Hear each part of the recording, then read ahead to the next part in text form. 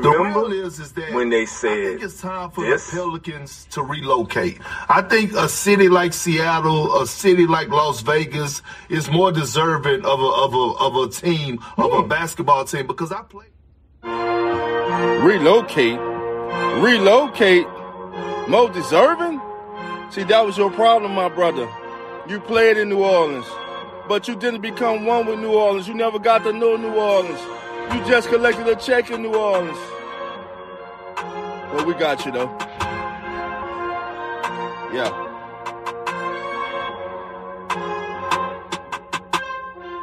Yeah, them haters clap. Now we clapping back. Check them standings out. We one of the best. We know the build. We know the strong. We 504. We prove you wrong. From worst to first. Just watch us work. We won't bow down. You hating still. We turned around. So what's the deal? We Pelican Nation. New Orleans proud. New Orleans proud. It's Pelican Nation. New Orleans proud. It's Pelican Nation. Yeah. Watch your mouth when you speak about us. Cause you don't know about us.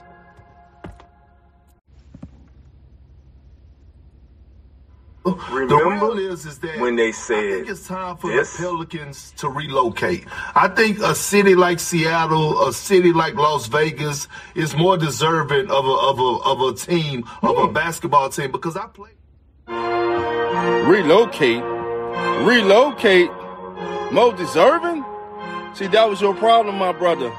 You played in New Orleans, but you didn't become one with New Orleans. You never got to know New Orleans. You just collected a check in New Orleans. Well, we got you, though. Yeah.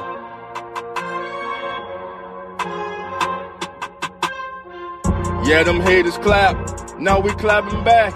Check them standings out. We one of the best. We know the build. We know the strong. We 504. We prove you wrong. From worst to first. Just watch us work. We won't bow down. You hating still. We turned around. So what's the deal? We Pelican Nation. New Orleans proud. New Orleans proud. It's Pelican Nation. New Orleans proud. It's Pelican Nation. Yeah. Watch your mouth when you speak about us. Cause you don't know about us.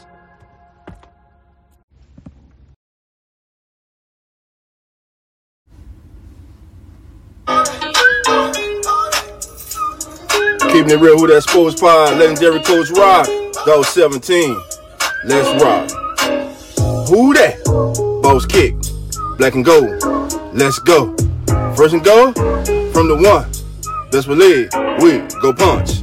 Punching in, get them punch. With them Saints, watch us march. Down the field, down your throat. Keeping it real, who that sports. Breaking news, interviews, open lines just for you. Call in, join in, Pale Nation, just win. B.I., Mount Zion, Coach Green, oh my, CJ, JV, Trick or Trade, Jose. Keep it real, baby. Keep it real, baby. Keep it real, baby. Keep it real, baby.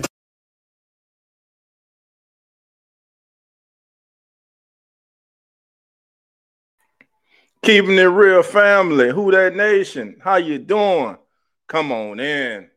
It's your boy, Dog 17. And want to welcome everybody to the Aftermath. Tonight, family, we have a special guest coming through. You know him. You've heard of him. He's the author, the Amazon award-winning author. He's the man who knows everything about J-Bo. He's the man that knows stats that you don't know to show you that Jameis Winston is indeed a very talented quarterback. So with no further ado, please, everyone, let's welcome in the one and only Mr. Jameis 101. Jameis 101, how you doing? How you doing, brother? Can you hear me good? I can hear, man. I can hear you perfect, my brother. Thank you for joining us this evening, my brother. My pleasure. My pleasure. It's been a long time coming. It's been a long time coming, man. We getting it done. We got it done. That's all that matters, man. And again, man, I want to thank you again for taking time out your busy schedule to join us, man. It's a pleasure to have you, man. And hey, I'm looking forward to it. Coach is looking forward to it, and the family's looking forward to it, man. And we're gonna have some fun tonight, man. It's not like every other podcast you've been on. It's kind of it's kind of like that backyard barbecue, man.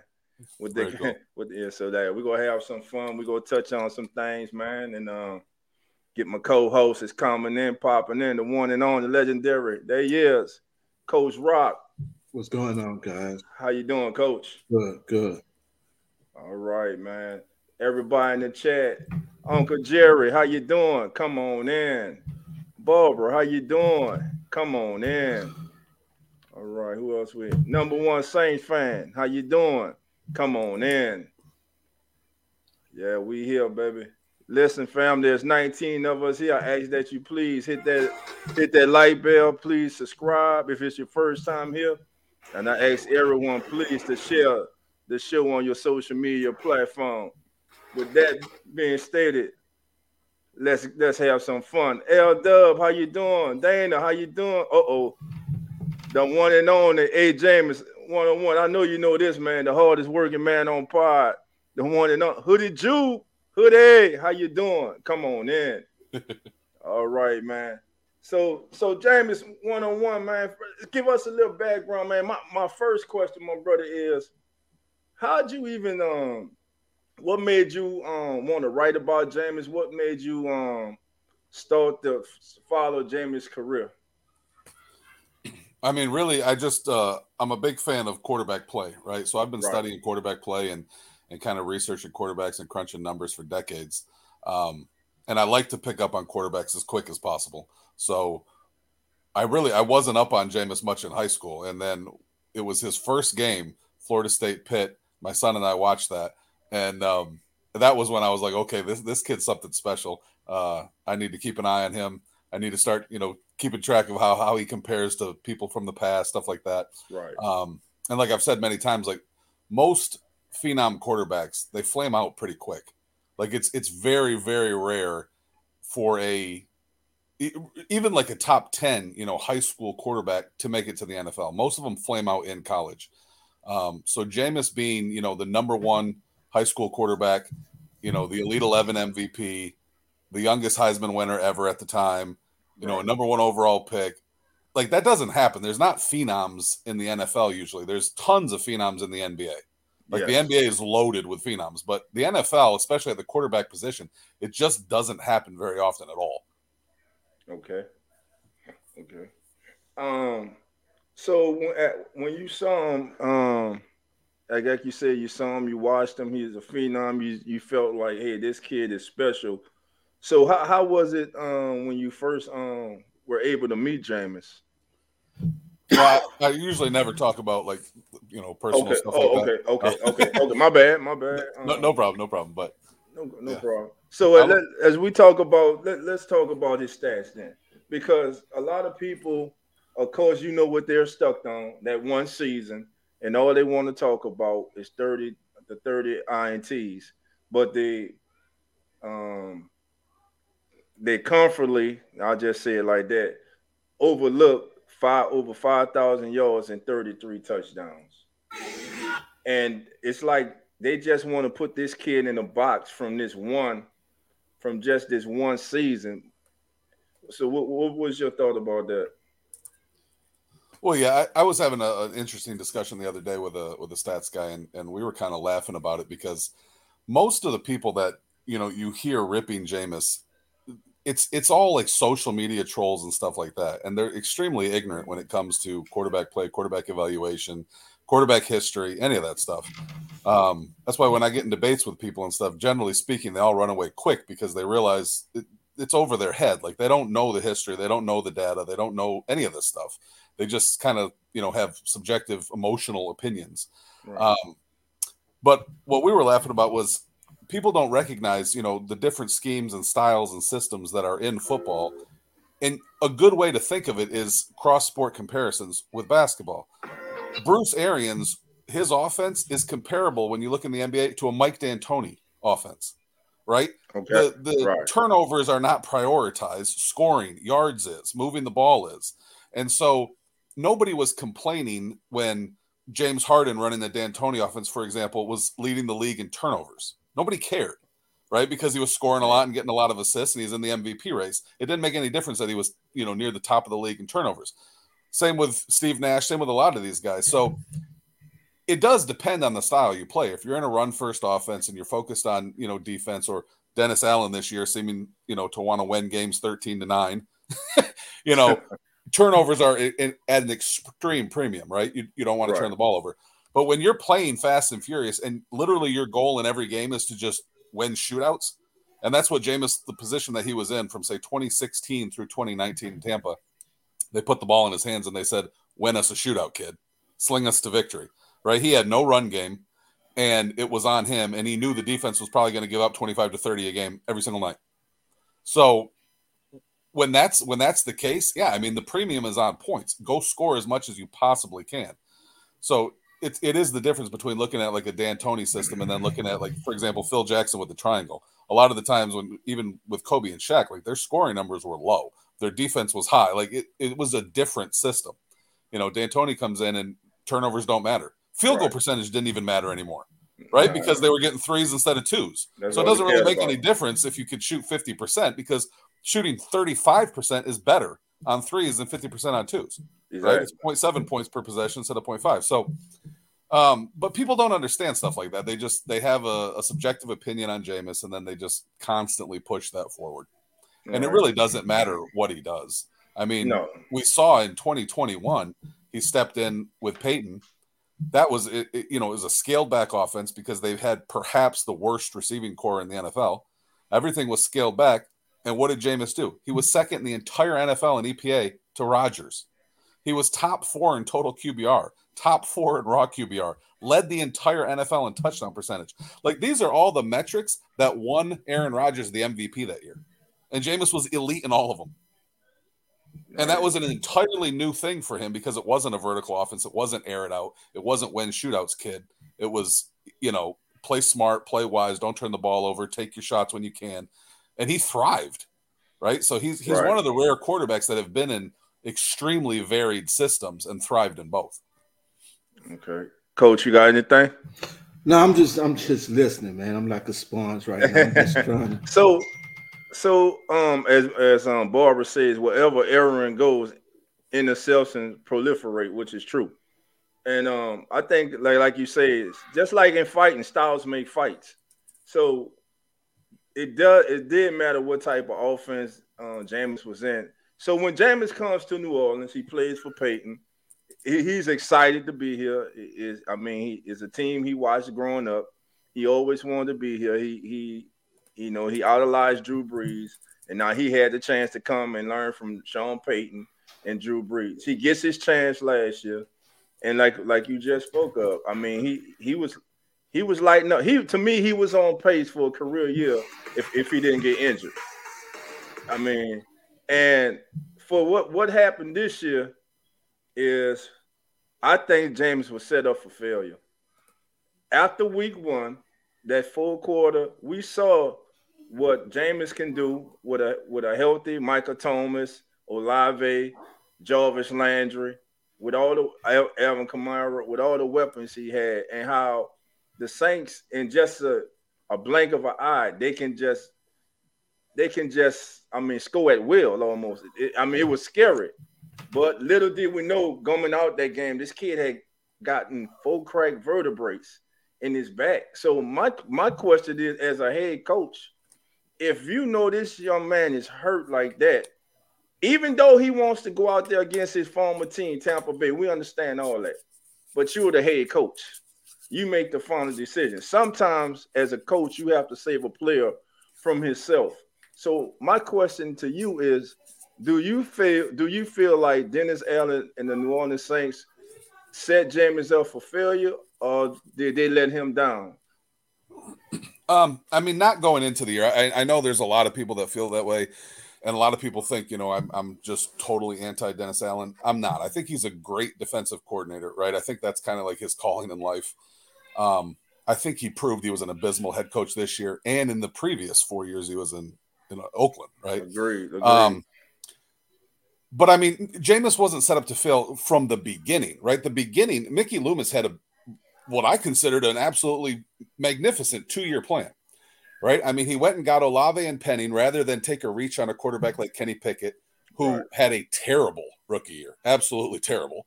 Or Malik Willis, who again had a really bad rookie year and then wasn't even started at the end. They brought a guy in who was only there 17 days and played him. So Mickey Loomis used 2 first-round picks on non-quarterbacks to support Jameis. He even traded away his first-round pick this year, which is a deep quarterback draft, and I know a lot of Saints are mad about now because of the way things turned out. I understand that. But Loomis did that so that he could make sure he got Olave and got a new left tackle in Penning. So Mickey had a full 2-year plan where everything was going to be on Jameis for 2 years. Prove that you're the man, that you're the guy to succeed Drew Brees, and then we'll go from there. So he was told that he was the man to replace Drew Brees. Yeah. I mean, that was the full plan. That was Mickey's plan, and I loved it, and it made sense. And Dennis Allen, I mean, yes, people will say, well, he wanted Deshaun. Okay, fine, but that's not an insult. Deshaun was considered an elite, top 5 talent at the quarterback position. It's not an insult. It's not a big deal. It's kind of like, the one guy the Bucks moved off Jameis for was Brady. Like, that's not an insult either, right? And Arians even came out, recently and admitted, like back then when it was happening in 2019, Arians floated out into the media that, they had to look behind door number 2 and door number 3, and that, there were multiple other options other than Jameis. He didn't even mention Teddy Bridgewater, and the media picked up on that. And I put it out right away. I said, Bruce is lying. I absolutely know. I know where all this is going. It's a negotiation ploy. It's nonsense. And some of the media said, no, Bruce doesn't lie. I said, of course he does. He's a coach. What are you talking about? They want Jameis as cheap as possible if Brady doesn't come back. I mean, if Brady doesn't choose them over the Chargers. So Arians came out recently and admitted it was all nonsense. It was all a smokescreen. That it was only Brady or Jameis. That they weren't moving off Jameis for anybody other than Tom Brady. So, and Mickey had everything built perfectly for a 2-year thing with Jameis to see what happened. And Dennis, yes, he wanted Deshaun. He wanted his own dude. He didn't want to be in Sean Payton's shadow, all that stuff. But going into the season, Jameis was the man, right? Okay. Jameis didn't get most of the QB1 reps throughout camp or preseason because he was still rehabbing the ACL, and he also was dealing with another smaller injury. So Andy was getting those reps with the receivers. Okay. But Jameis was Dennis's guy. Dennis started in week 1. And, of course, Jameis led the largest fourth-quarter comeback in Saints history, right? Correct. With a 111 passer rating and a perfect 158.3 passer rating in the fourth quarter. Yeah, 213 yards of offense in the fourth, all of them on Jameis's arm. Not a single yard came from Kamara or any of the running backs or anything. Right. So Dennis, Dennis was fully on board with that. The issue was, of course, Jameis broke his back, right? 4 vertebrae. Right. At that point, Dennis knows the season's like, what are we doing? Obviously, this kid is not going to start all year long. You can't play all year with 4 broken vertebrae. No. Right? So in Dennis's mind, this isn't facts, but I can just picture, he's freaking out, right? The guy was 8-28 in Oakland.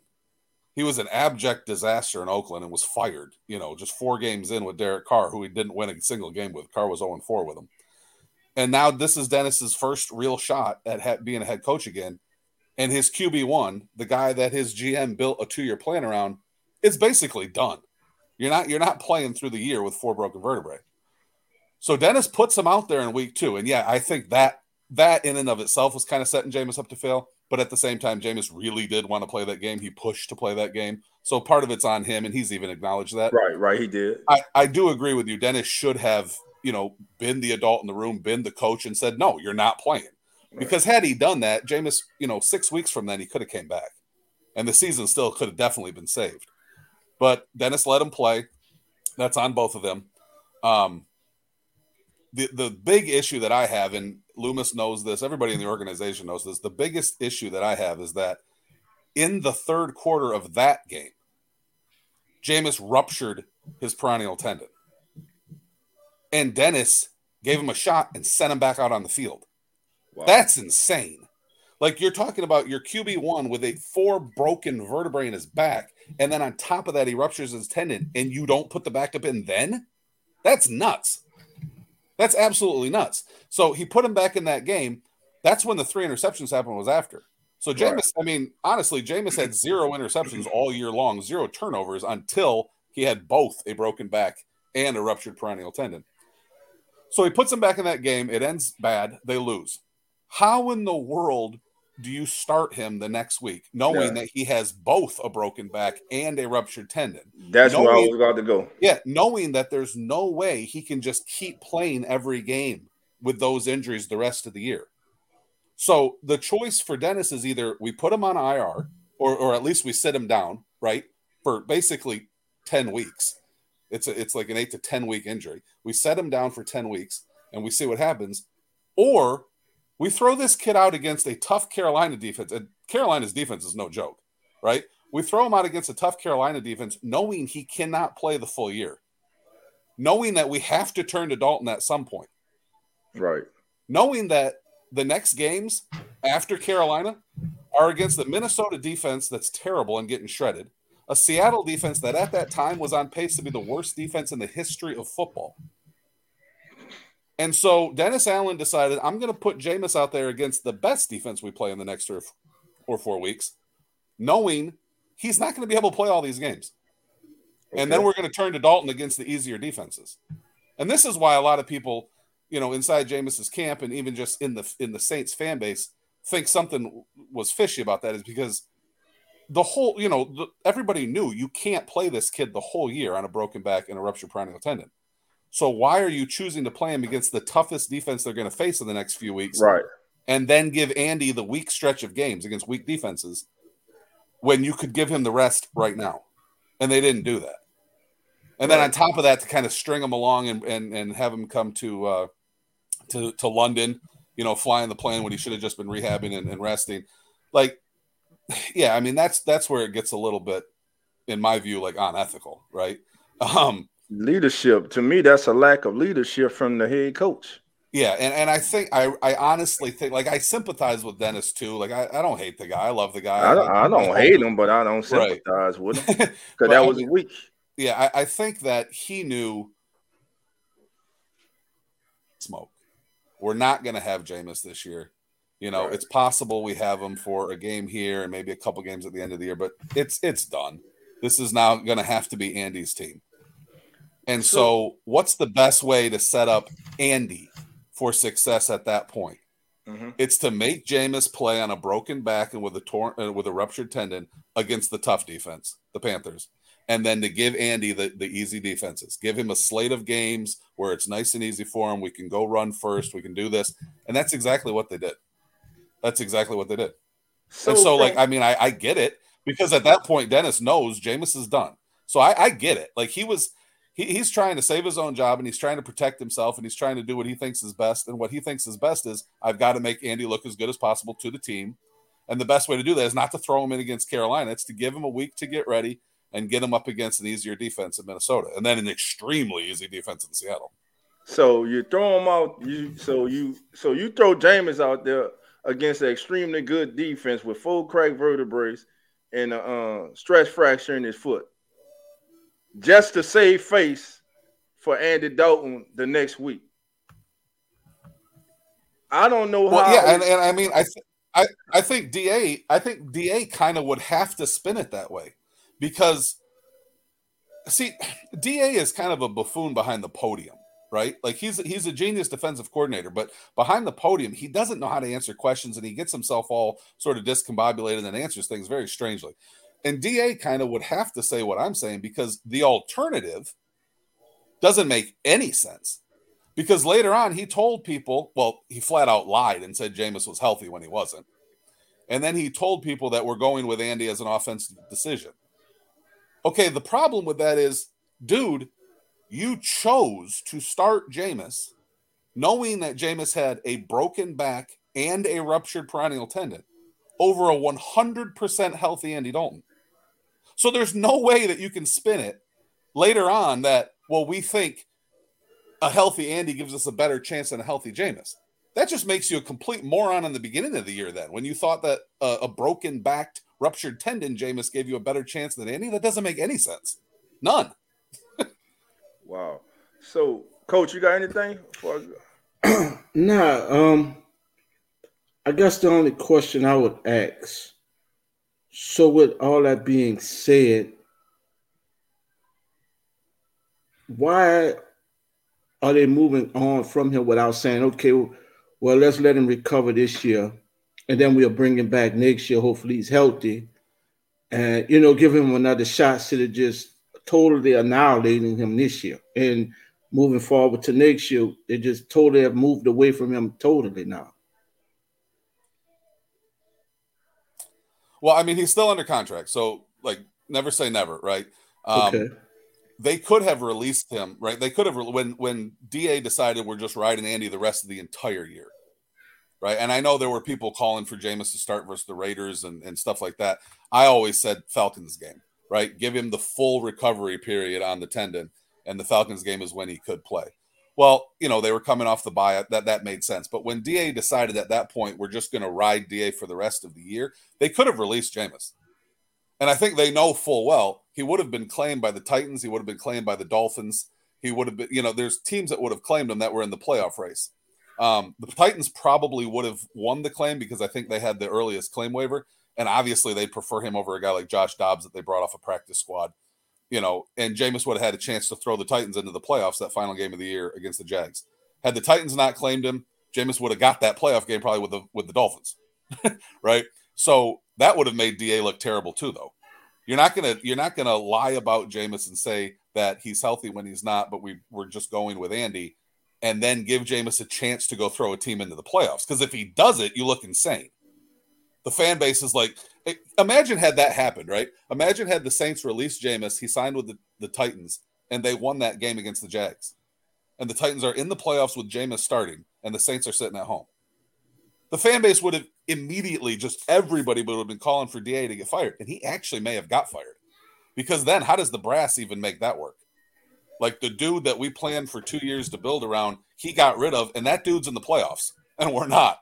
Like that really may have got DA fired. So, I was talking with Underhill and some other guys, and I told them the only solution, the only thing that works for DA is to win or lose with Dalton. Even a loss with Dalton looks better than a win with Winston. Because if you turn back to Jameis after that Bucs loss, after the season's over, and Jameis wins you a game, like they knew Jameis or Dalton could win that Falcons game. Not a big deal, right? But have you won that game with Jameis? What is the narrative? You moron, why didn't you start him versus Tampa? Why didn't you start him versus the Niners when we were shut out? We only gave up 13 points and we lost. Why didn't you? So it didn't make any sense. Dennis has to keep his job security has to be his number one issue, right? That's everybody's. Nobody wants to get fired. Dennis isn't in the profession of making Jameis look good. He's in the profession of keeping his job and keeping his paycheck. So I understand it from that perspective.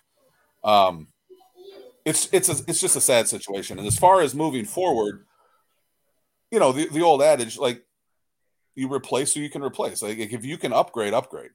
And I say that about the coach too, right? Like if you can upgrade a coach.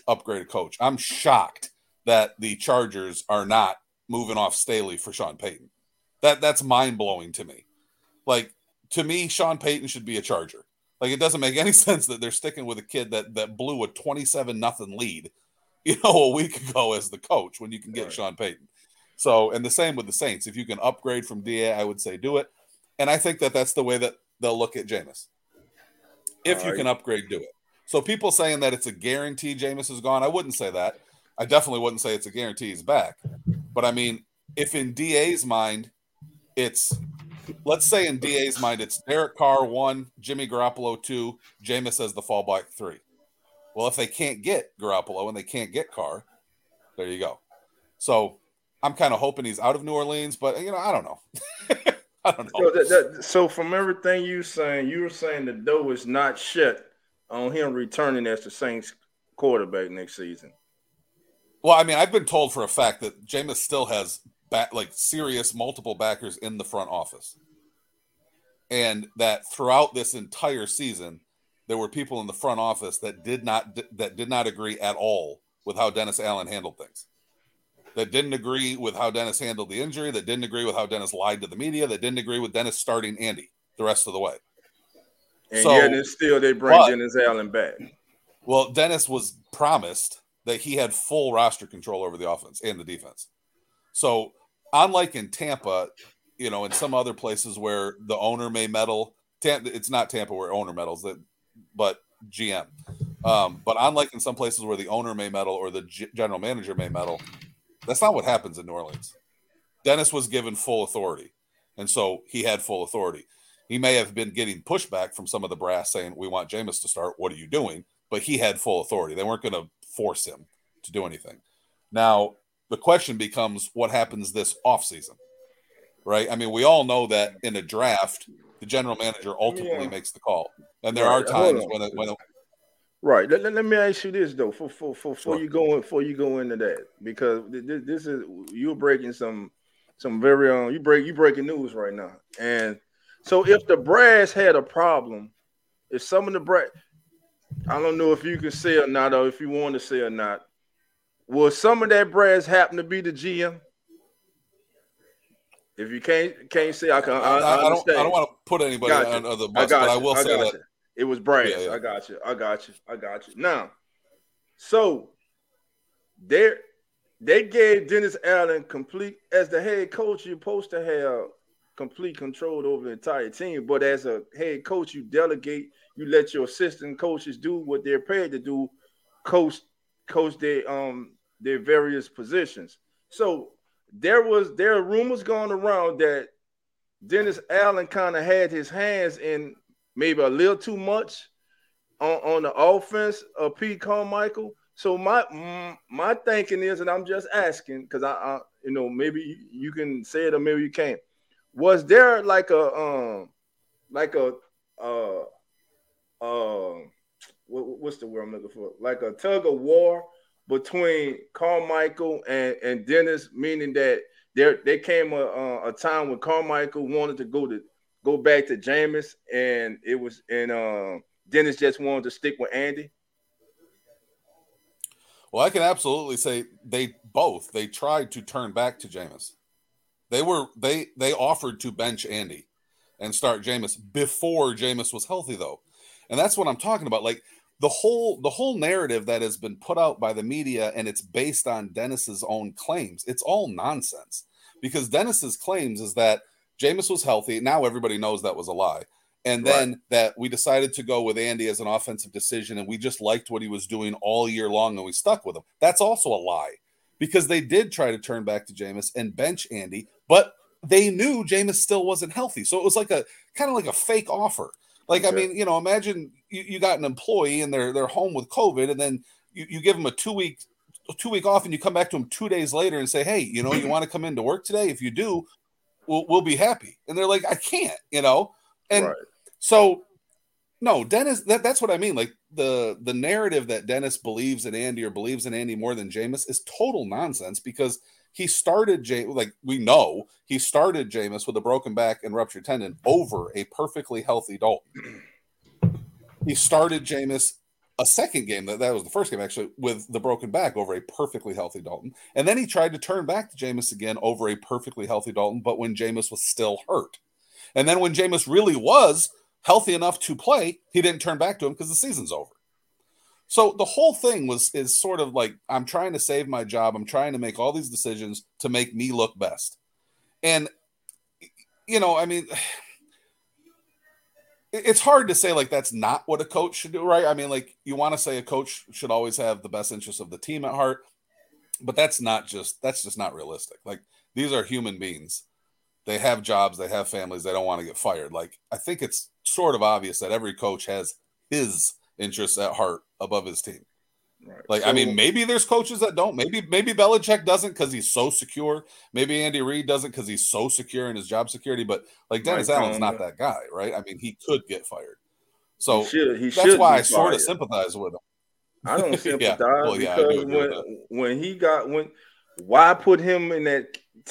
Everything you say, but nothing clarifies or nothing is an excuse for him as the head coach to put that kid in that Carolina game. I don't care what they trying to do for Andy Dalton to let him go up against a more easier defense. Hell, you could have played Taysom Hill at quarterback for that game. You didn't have to put Jameis out there then. So to me, Well, that you bring up a good point with Taysom, because I agree with you. Both with the Panther game, right. Taysom could have handled that, and also with that Browns game, right? Like that was a classic. Go ahead and start Taysom game, and they turned more to him in the second half. But again, Dennis made it clear in the offseason, Taysom's not a quarterback at all. I don't agree with Sean. Taysom's not a quarterback at all. We're moving him to tight end.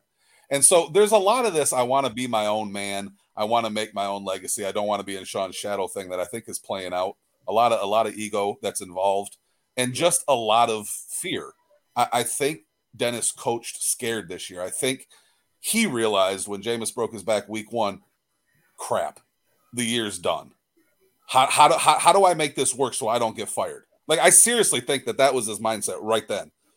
He got the report. Jameis has 4 broken vertebrae in his back, and I think his mind immediately went to, holy crap, how do I save my job? Because this year isn't going to go the way I thought it was. And he put Jameis out versus Tampa in week 2, knowing that Jameis wasn't going to be able to play the whole year.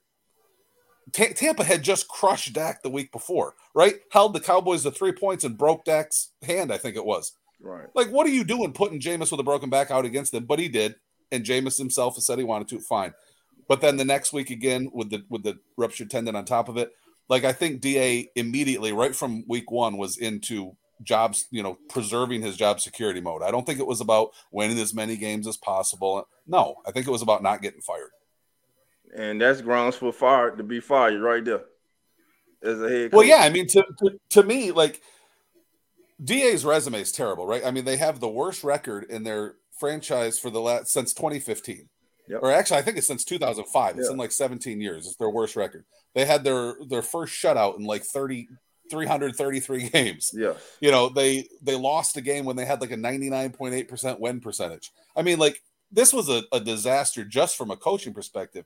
But then to think that Dennis Allen basically himself ruined Mickey Loomis's 2-year plan in the 7th quarter of the season.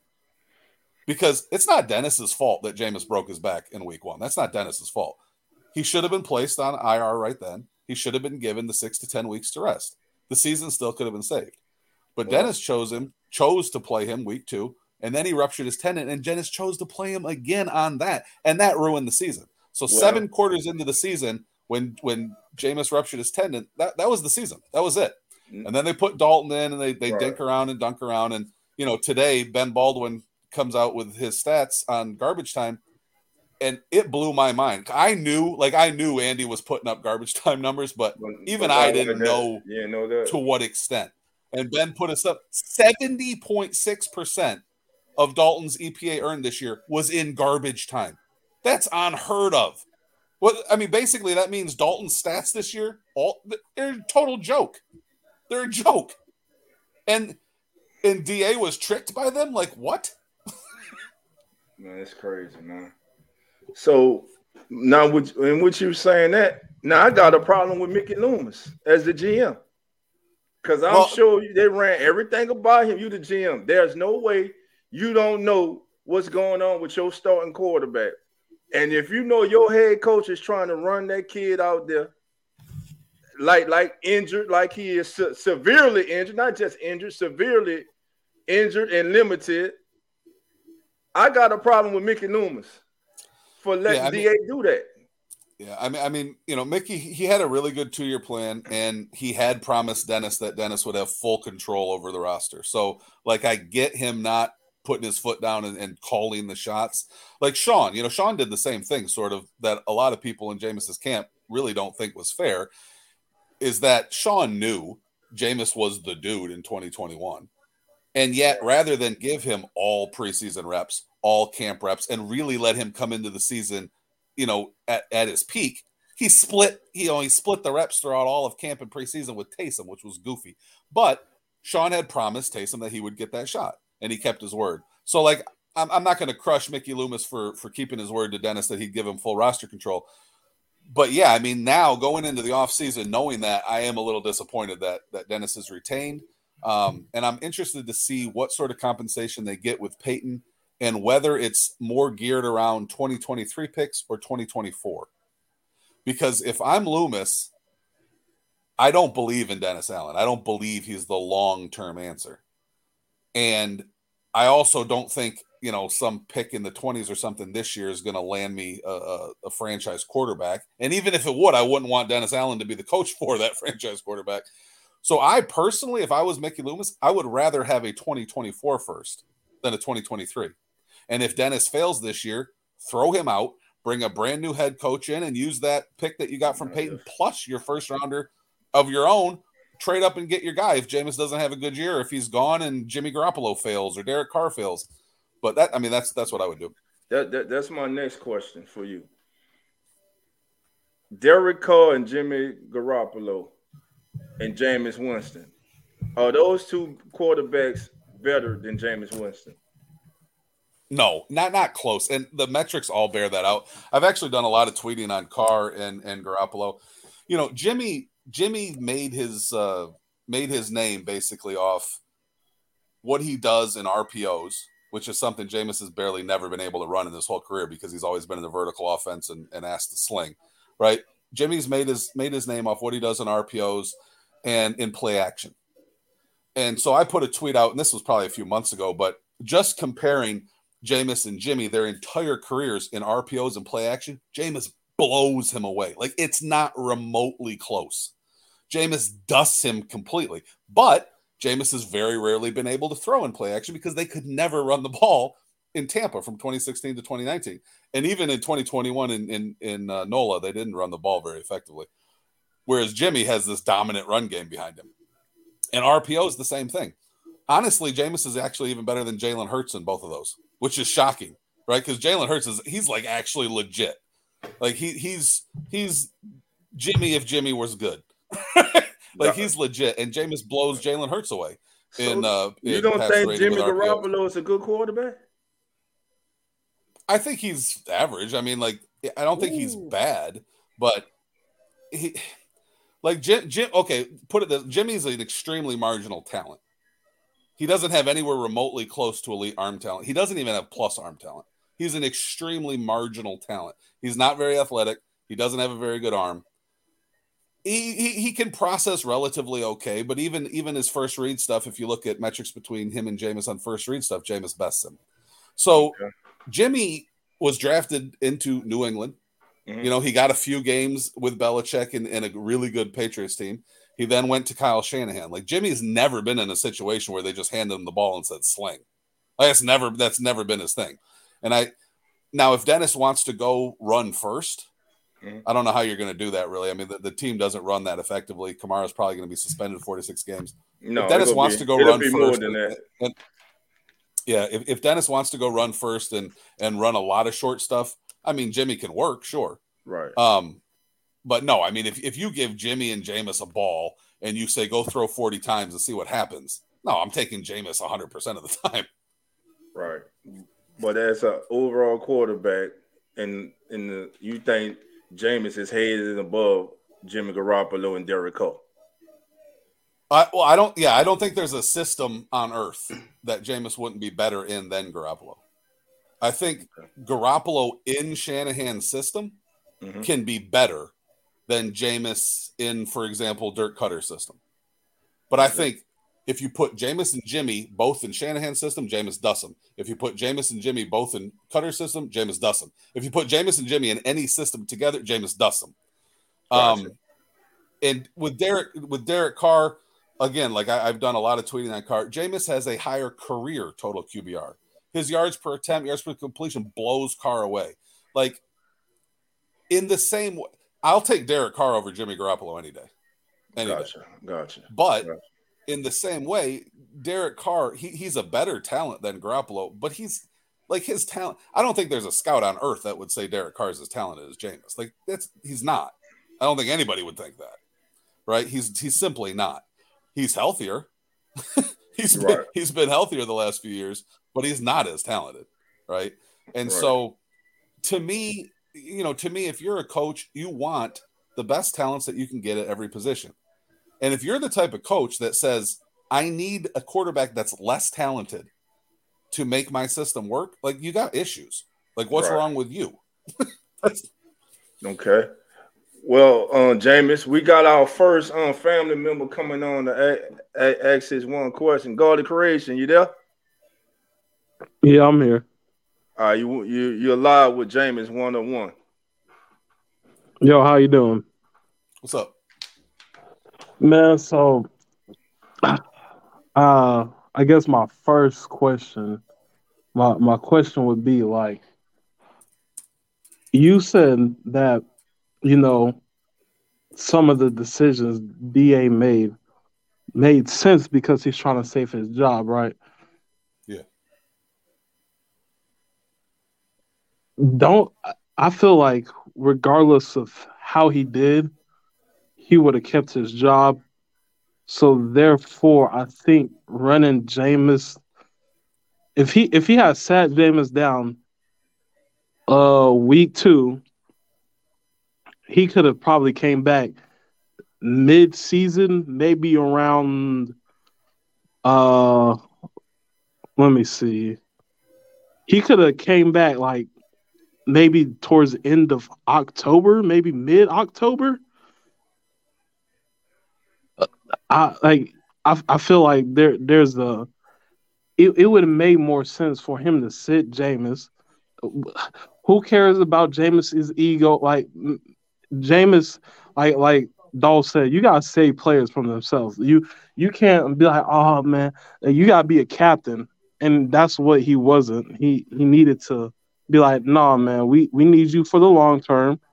Go ahead, sit out this week 2, take your 6, 7, 8 weeks where to heal up, and then we continue on from there, and we probably win the division if he just made that simple decision to sit him week 2, but he didn't. Okay. I mean, I agree with you. I don't know if you have a question, but yeah, I agree with that. My question is, what I was trying to say is, how can you justify everything he did when he just could have simply just sat him out week 2? You said it made sense for him to keep Jameis on the sideline because by the time Jameis was actually healthy, Andy rolled in. Oh, Andy, the season was already over, so he might as well keep Andy in. I feel like there's a lot of things that like you said he did a lot of things to keep his job, which I don't see like how you I don't see how you come up with that when the simple thing for him to save his job would have just been send Jameis week 2. Right, but he didn't do that. That's my point. Had he made the right decision and put Jameis on IR after week 1, everything could have been different. But he didn't. And what I'm saying is, after Jameis ruptured his tendon, actually, it doesn't sound as bad. That's a longer recovery process than the back. Right. So a lot of people don't understand that, or they don't realize that. So when DA made the bad decision to start Jameis versus Tampa, and then he ruptured his tendon in the 3rd quarter, at that point, Jameis is done. Like, he's done. He's not coming back until after the bye versus the Falcons. That's when he's coming back. He's done. So at that point, the season's done. Like, unless Dalton does really good. And how do you make it so that Dalton does really good? You give him some easy games first. Like, you see this all the time with coaches, especially with rookies, right? You'll see them, and fans will be screaming for a rookie to start. Like, for example, Pickett with Trubisky or stuff like that. They'll be screaming for a rookie to start. And you'll see coaches hold and hold and hold and hold. And they'll wait for a good game. They'll wait till they can give their quarterback a game where he'll look good in. And that's what I'm saying is, DA, yeah, he should have put Jameis on IR after week 1. He should have put Jameis on IR after week 2. Because he knew then it's done. He's got a broken back and a ruptured tendon. But what did DA actually do? He did something to save himself, to make himself look better. He gave Jameis the difficult game versus Carolina, knowing he can't play the whole year. And he gave Andy an easier game and a slate of games against terrible defenses. Terrible. Okay. That was your question, Guard Creation? Yeah, that was all because I was just wondering. It's like, he just had one. It seemed like it was just an easy job. Rest him week 2, and we're fine. Right. The coaches don't care about the players; care about themselves. I mean, you could look at the situation with Tua in Miami. The kid had a concussion. They still trying to put the kid out there. Then they were lying about it wasn't a concussion. They called it another injury. So, I mean, coaches always looking to save themselves. And I think James one-on-one stated that it's more about them, their security than most of the time than the player. Right. And I get that. I was just saying, like, you kind of as a coach, you also secure yourself with resting Jameis week 2. I feel like, like obviously he's going to make the, decision that saves his job, but having your main guy who was clearly better than your backup also saves your job, if not secures your job. All right. Okay, so I'll say one other thing that I didn't mention earlier, and I think everybody will kind of get this because they're real Saints fans. Had that week 2 game not been against Tampa and the week 3 game not been against Carolina, had those been, say, Seattle and the Raiders or the Cardinals or, Vikings, I think DA may have made a different decision. Those were division games. And DA really thought, we need our best quarterback, Jameis. Let's get him, hopefully, even with a broken back, he can win us this Tampa game. And then the next week, hopefully, even with a broken back and a ruptured tendon, he can get this Carolina game. And then we'll hand it over to Andy for the easy slate of non-division opponents. So, and that goes to just more proof that the narrative DA then spun later that, Jameis is healthy, we're just going with Andy, and we really like what Andy's doing, was all nonsense. Because DA really did think that Jameis with a broken back and ruptured tendon gave him a better chance to win than 100% healthy Dalton. Like the media never really pinned DA down on that, but they could have. They could have. Yeah. Like I could ask DA a series of 3 to 5 questions that would probably have him swearing and running off the podium. Like, and the media never did that to him. Right. All right, Demetrius, you up, my brother? How y'all doing today? How you doing? Okay. Mr. Jameis, I have a 2-part question. When Jameis did the interview with Underhill and Mike Triplett, did that cause a fraction in a relationship with him and DA? And would Jameis even consider coming back to New Orleans? Because I wouldn't come back if I were him, but would he even consider it? Or do you have any idea of what his mind frame would be going into next year? I mean, I definitely can't speak for DA as far as his mindset now. Jameis is a weird dude. Like, he's extremely loyal. Like, and I've said this many times about him going back to Tampa. He's loyal to a fault. Like, what he allowed Tampa to do to him is weird. Like, I wouldn't have done it.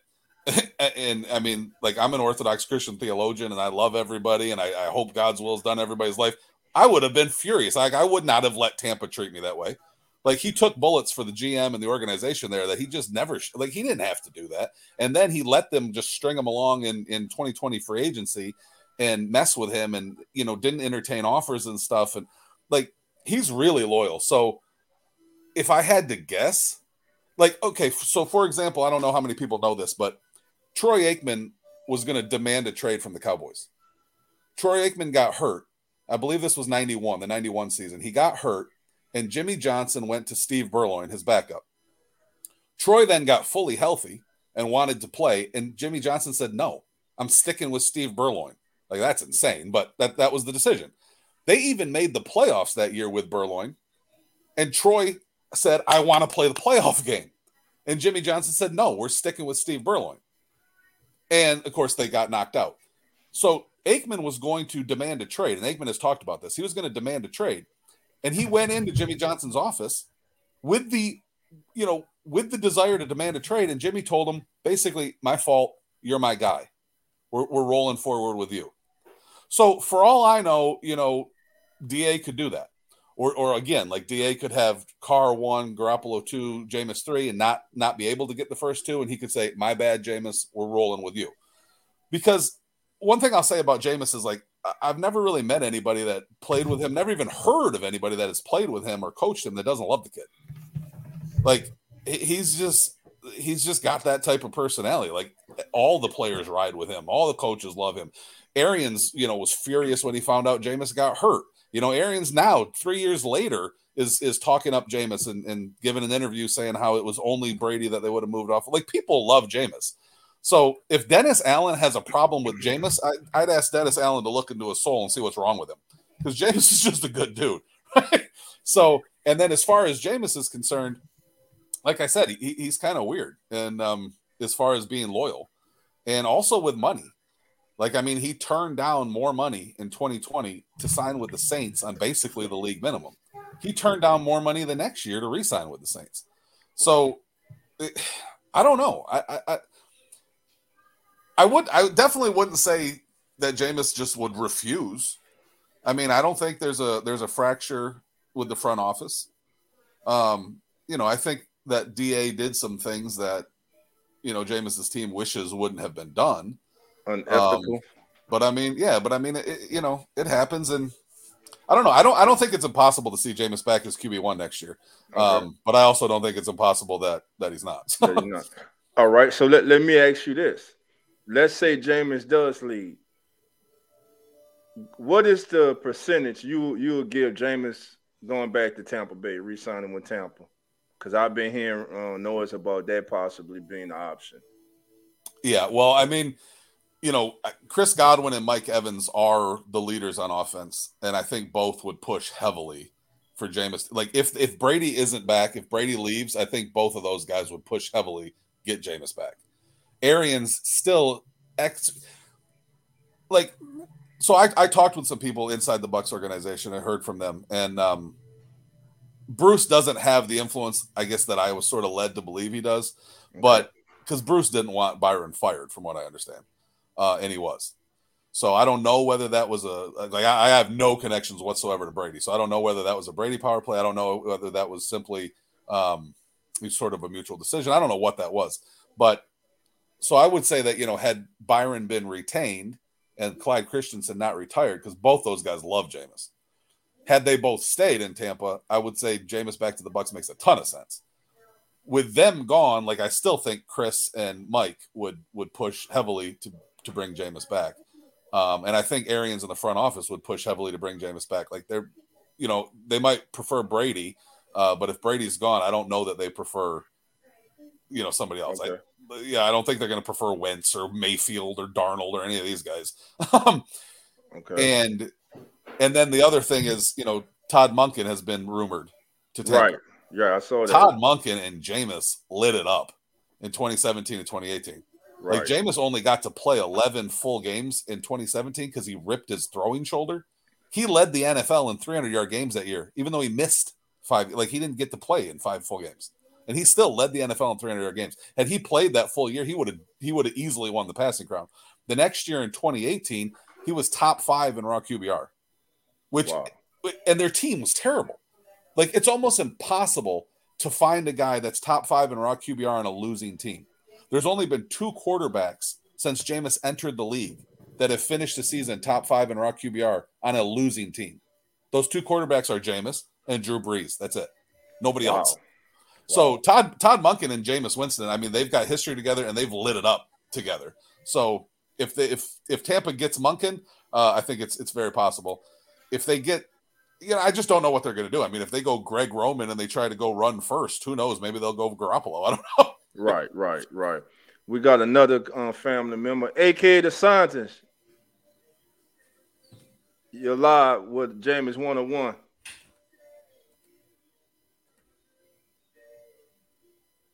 AK, you hear us?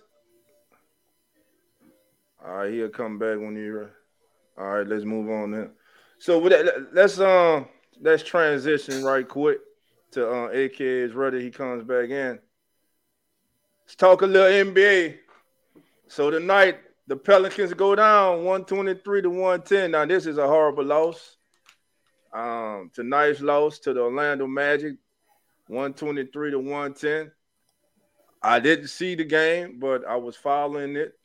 And I know the Pelicans blew a third. They went into the fourth, I believe, up by 3, and just felt the port down the stretch. And the Magic get the win, 123 to 110. The Pelicans are now 26 and 20. Orlando improves to 17 and 28. Another final. It was the Atlanta Hawks defeating the New York Knicks 139 to 124. The Knicks were led by Julius Randle with 32. And he also led them with rebounds with 9, and Jalen Brunson had 9 assists. Okay, AKA, you back. Let's see. AKA, you back? Can you hear us? Can you hear me? Yeah, we can hear you. You're live with Jameis 101. Hey, how you doing, Jameis 101? How you doing? Yes. Okay, let me close this other window of the stream I got up real quick. I'm so sorry about that, y'all. I got a new phone and it's kind of giving me problems. I'm sorry about that. No problem. All right, so Jameis 101. I really was a big fan of Jameis Winston, and I was really high on him, but I know what you're saying. He got the most highest QBR rating in as a losing team, but I think that has a lot to do with him, the coverage lightening up in garbage time, because that's kind of what it seemed like versus Atlanta, that when they started playing more of a prevent type defense, he was able to open up the passing game. So how much do you think does the like a prevent type defense come into effect with his numbers as on a losing team? Well, the year that I was bringing up was back in Tampa, and I've tweeted out garbage time stats, and it shows Jameis was nowhere near the top of the league in garbage time stats. Dak was actually higher that year than Jameis, and nobody thought of Dak as a garbage time guy. So it's a misconception to talk about garbage time with Jameis, and when you pull up the data, it shows that Jameis's teams were never really blown out in Tampa. There's a few games, but Brady had a bigger problem scoring in Tampa and getting down than Jameis. Like Jameis's teams were always in it, and they were never out of it. And some of the games, that he even started with a pick six and whatnot or whatever. I mean, like he comes back. So just again, like I've tweeted them out before. I don't have them in front of me right now, but I've tweeted out many of the garbage time stats, and they don't show Jameis anywhere near the top. As far as this year versus Atlanta, I mean, whatever way you want to slice it, he pulled off the biggest fourth quarter comeback in Saints history, something even Drew never did. And he finished that game with a 111 passer rating, which is elite. And that's the only healthy start we saw him in all year. Like he got one healthy start, he won it, and he had 111 passer rating. Like, I mean, like we can talk about, how it all transpired, but like that's the facts. He was undefeated and he had 111 passer rating. And then if you look at the year before, right, he was 5-2. He was number 2 in the NFL to the MVP in EPA. Number 2 to the NFL MVP and adjusted EPA, correct? So when you look at just his healthy starts, he's 6-2 with elite metrics. Like, so, yeah. What I've tweeted to like Underhill and Tripleton, for example, like when they talk about quarterback, and I love both those guys, just so nobody gets that twisted. But when they talk about like, what do we do for quarterback? And I said, just can anybody name a gettable quarterback, right? A free agent quarterback, a gettable quarterback that has a 750 win percentage or anywhere near that in his healthy games the last 2 years with elite metrics, let alone one that's 29 years old and is considered an elite arm talent. Like that dude doesn't exist unless his name's Jameis Winston. Mm-hmm. So if you want to go get Carr, go for it. Like I would say trading for Carr would be stupid. Like, don't trade for him. Like, if he's cut, that's one thing. But trading for Carr when you just have Jameis on a 1 year, whatever it is, $15.8 or $15.6 million deal, like that's nuts. Derek Carr is probably going to want $30 million, and he's not as talented as Jameis. Like, you've got Jameis for 1 year at 15.6. To me, the obvious path forward would be to trade Sean for as many 2024 picks as you can get, not picks this year. Because if I'm Loomis, I just don't trust Dennis Allen. And maybe I don't trust Jameis's injury history. Right? If I'm Loomis, I'm playing my cards safe. And so I'm trading Sean Payton for the most 2024 picks I can get. I'm telling Dennis, I'm tired of your idiocy, how you handled Jameis. You got 1 year together. I'm not trading for Carr. I'm not giving Jimmy G $30 million. I got Jameis on a 1 year, $15.6 million deal. You got a year to make it work. If you don't make it work, you're gone. And I'm using the picks I got from Sean, and I'm using my own pick, and I'm letting Jameis go, and I'm moving up, and I'm drafting the best quarterback available. Like that honestly would be my play. Excuse me, Mr. 101. I do have another question though, because I seen you making the point about how Dennis Allen was trying to force Jameis to play. But I remember Jameis in the interview where he was talking about his soul was hurt, that he was apologizing for, I think, starting in at least the Panthers game, because he said that he should have sat it down. How much responsibility would you give Jameis Winston for forcing his way into the starting lineup, so to speak, in some of these games where he knew he was injured? Well, it was the Tampa game. But, yeah, I mean, like I've already talked about that earlier. I mean, you can say it's 50-50 on that. But who's the captain of the ship? Because it's not the quarterback. And it's not Pete. Well, it's not when Sean Payton was here, it was DA. a duo. Drew Brees and Sean Payton was like a duo where they worked together. So I'm pretty sure Dennis Allen leaned a lot upon Jameis's insight as to what to do. Well, I honestly don't believe that Sean and Drew made decisions. Sean ran the ship. Even Sean ran the ship over Mickey. Like I've been told that directly, that Mickey did not interfere with Sean at all, and we're talking for over a decade. Like Sean was Sean was the captain of the ship, and then when you say that, even if Sean and Drew made decisions together, like Sean and Drew isn't DA and Jameis. Like Sean and Drew had a decade plus together. DA and Jameis, this is their first year together, and DA came into the season as an 8-28 joke of a head coach. But you said, right? So you said it was a 50-50, right? So you can't just sit there. I said if I had to assign like blame on who played the Tampa game. Yeah, I mean, Jameis already admitted he really wanted to play, and so he took responsibility. I still think that the coach is the coach. Like if my little kid wants to go play in the street, and I say, well, I'm like, come on, the coach is the coach. That's not a good comparison though. As a little kid, Jameis is your starting quarterback. Of course, I would ride with my quarterback if he say he could play. No, I do understand what you're saying. With four broken vertebrae, I think it's insane. Yeah, that was a weak decision by Dennis Allen. That was a weak decision. So he should have went with Andy. Yeah, he should have went with Andy.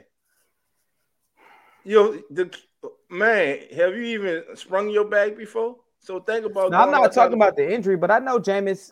I could see Jameis trying to get his way onto that field. Listen, I'm the head coach. Jameis, I'm the head coach. I got an 28 record as a head coach or whatever. My starting quarterback, who the whole season is riding on, just got hurt in the first game. He was able to finish it. I bought Andy Dalton in, a proven veteran and leader, just for this kind of situation. DA should have set Jameis down week 2. I know you want to play against Tampa, but you're not healthy enough. You do not give us our best chance to win.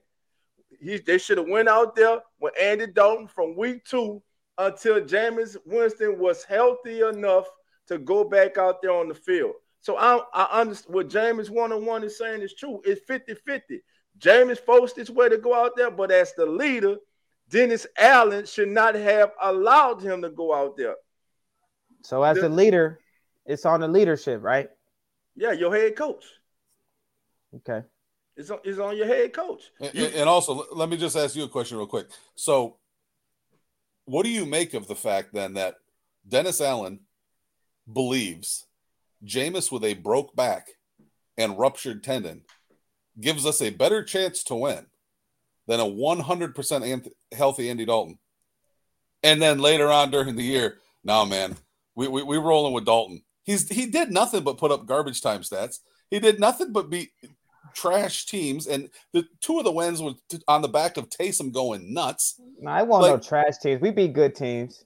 What good team? When? The Eagles? Seattle, I'm the trying to find playoff out. team. Seattle was terrible when you guys beat them. Terrible. They were on pace to have the worst defense. But they wasn't horrible though. They're not horrible though. Their defense was on pace to have the worst defense in the history of football when the Saints beat them. All in all, they made the playoffs though. So that's still a playoff team we beat. That's still a playoff team we beat though. You saying at the time we played them? That's what he's saying. What about Cincinnati though? And I'm also talking about points on Cincinnati.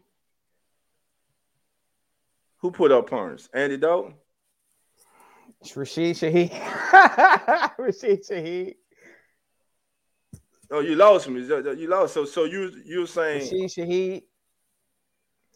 So I mean, of course, it's a team game, but he was starting those games though. We put up points on good teams. It wasn't. I'm just trying to say it wasn't horrible teams that we was playing. We was playing playoff teams, and we put up a fight versus playoff teams with Andy Dalton starting.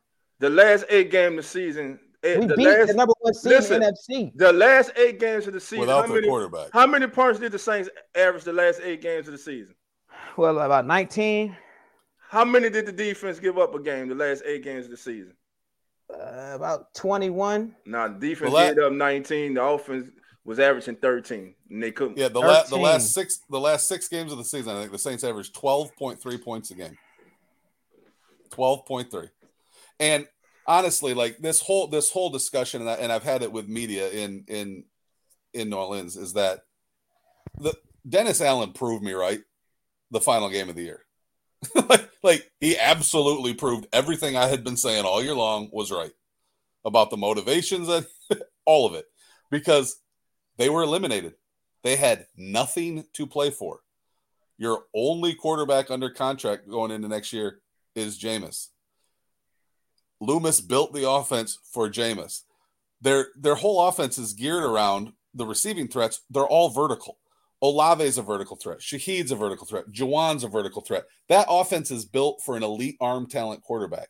And that last game of the year, with nothing on the line, nothing to play for, he still didn't start Jameis. Why? Had Jameis played well in that game, what's the narrative? Dennis, you moron, why didn't you start him against San Francisco and Tampa when we could have saved our season? Yep, that's the narrative. Yep. Yeah. You're right. And so it literally was better for Dennis's job security to lose with Andy that final game than to win with Jameis. You're missing the playoffs either way. But only one of those situations do you look like an idiot for not starting Jameis earlier. Right. Well, I got a question though. So you said the narrative, if he would have stuck Jameson last week against the Panthers, Jameis would have won. It'd have made him look like an idiot. Well, was he even healthy around the time we played the 49ers? He wanted to play the 49er game. He wanted to play the Bucs game. Yeah, now, well, he wanted to play every game. No. He wanted to play every game. No. Right, but was he 100%? No. But, yeah, I mean, Jameis would go out there and play on one leg. Jameis would go out there and play blind. He did it in Tampa for 4 years, right? Like, that's who Jameis is. But what I'm saying is he literally felt like he was absolutely healthy enough to give them the best chance to win against the Niners and the Bucs. I mean, with the narrative, those 2 games were blown. Like the Niners, they didn't score a single point, and they held them to 13. That game was so winnable. And the very next week, they had one of the biggest collapses in the last 531 games in the NFL. They're one of only 4 teams to lose in that situation, and that was the season. I mean, do you think it would? Okay, so the narrative of him now, do you think it would have been that much worse if he would have just simply started Jameis, during the 49ers week or the last week of the season? I don't think it would have been any significant difference if he would he already has a bad rap with most of the fan base in New Orleans. So I feel like there was no it wasn't a big enough it wasn't a big enough reason to be like, well, I'm just gonna hold Jameis because I don't want to look like an idiot. Well, you've been looking like an idiot for the last like 17 weeks. Like there was a lot of his decisions weren't good, and then like you even mentioned, the games we won were either off of Taysom Hill's back, or we just played against bad teams, or if we did play a good team, they were bad at the time, such as the Seahawks. They weren't good when we played them. If we had played them towards the end of the season, we would have probably lost that game. Nah, they were better during the beginning of the year. They were better during the beginning of the year. I think they was coming in there on the winning streak. Yeah, the Seahawks were good when they were good when we played them. Yes, they were good. As far defense, offensively, they were good, but the defense was worse. They had Rashad Penny. Kenneth Walker didn't start until after he played us. So, no, he didn't. You're right. But he also murdered us. Yeah, he came in. But the defense was better though. With after they played us, their defense wasn't good when they played us. But my thing is not even on that. It was just like I don't see no like way he could justify and be like, oh, this puts my career or job at a damper compared to, oh, well, I'm going to just start Andy the whole time. Everybody can be mad at me. The whole fan base can be mad at me. Everybody's calling for my job. And I feel like that's the smartest decision instead of just simply, oh, well, hey, last game of the season. All right, go ahead, James. Do your thing. All right. So are you saying that? So are you saying that had he played Jameis that last game of the year and Jameis balled out and they won, that would have been better for him? Because all they needed was one more victory. And they could have won the division. And so had Jameis balled out and won, the front office people that were already upset with Dennis and that had pushed for Jameis to start earlier, for them, it's going to be, why didn't you start Jameis versus Tampa? Why didn't you start him versus the Niners? We could have made the playoffs. Who specifically do you mean front office? Are you talking about Mickey? No, he's not going to mention names. I do have somebody that talks directly to Mickey. Well, in that case, are they important enough to be like, hey, man, we need to switch this? And like, if the front office had a problem with it, they need to do something about it. You can't just sit back and just let him. We went 8-9. We were literally a game off from winning the division. There was little things they could have changed through any one of those weeks, anytime, and we probably win the division. But since they kept with Andy, it literally took us off the playoffs. So that's why I say, Avi, we all agree that he made a mistake not putting Jameis on IR week 2. Later on, he still continues playing Andy like week 8, week 9, week 10, week 13, and it's like during the 49ers kind of week around that time frame. Okay, if he's not 100% healthy, you like you said, he already proved to us that he thinks a broken back Jameis with fractured vertebrae is a better QB than 100% Andy Dalton. So that if he was so worried about his job or even gave a dang about the team, he would have simply just went with the guy he trusted before. So he made a lot of idiotic moves, and I'm saying that he could have just made one simple move at any time and started James at any given time after like the 8-week period, and it would have changed the outcome of our season. I think we all missing the big picture to me. The big picture is, to me, the front office failed this fan base. They failed the team. Yep. That's what I get out of it.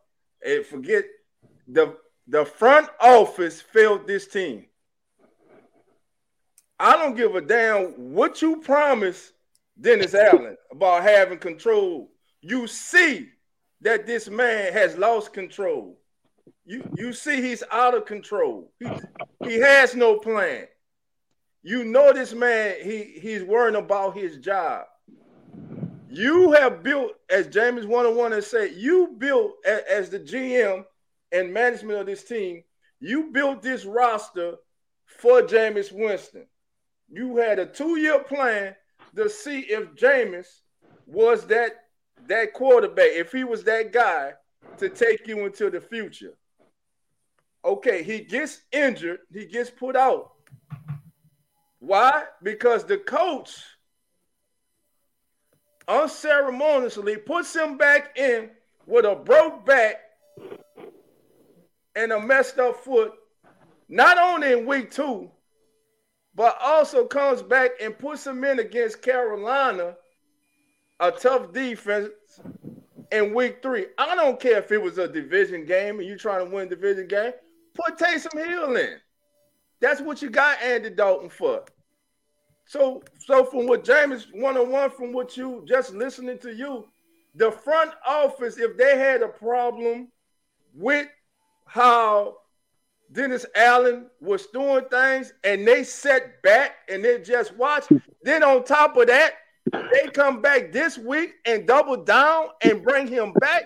I got a problem with the front office. So that's why we're saying now, don't buy no more of that damn merchandise. Don't buy no more tickets until they get serious about winning. Because what this man is just informing us about, if the front office had a problem with it, do something about it. You Facts. know this man is not the man. And you double down and you bring him back. James, I'm sorry, man, but that just got. How do we know if a man with 4 fractured vertebrae is going to be healthy within that time period though that they said? Well, it's not about that though. That's not what he's saying. That's not what I'm saying about him being. The man is hurt. Right. I don't know when he would. Everybody's body's different. I don't know when Jameis probably. Let's say he'd have been healthy enough to go out there and play a good football game. The last week against Carolina. If so be it, so be it. But you have to, as a coach, during the season, you have to make decisions. You have to adjust. When you knew this kid was hurt beyond him being able to come back in 4, 5 weeks, 6 weeks, or whatever. My thing is, if he was that hurt, why not put him on injury reserve for the 6 weeks? Yeah.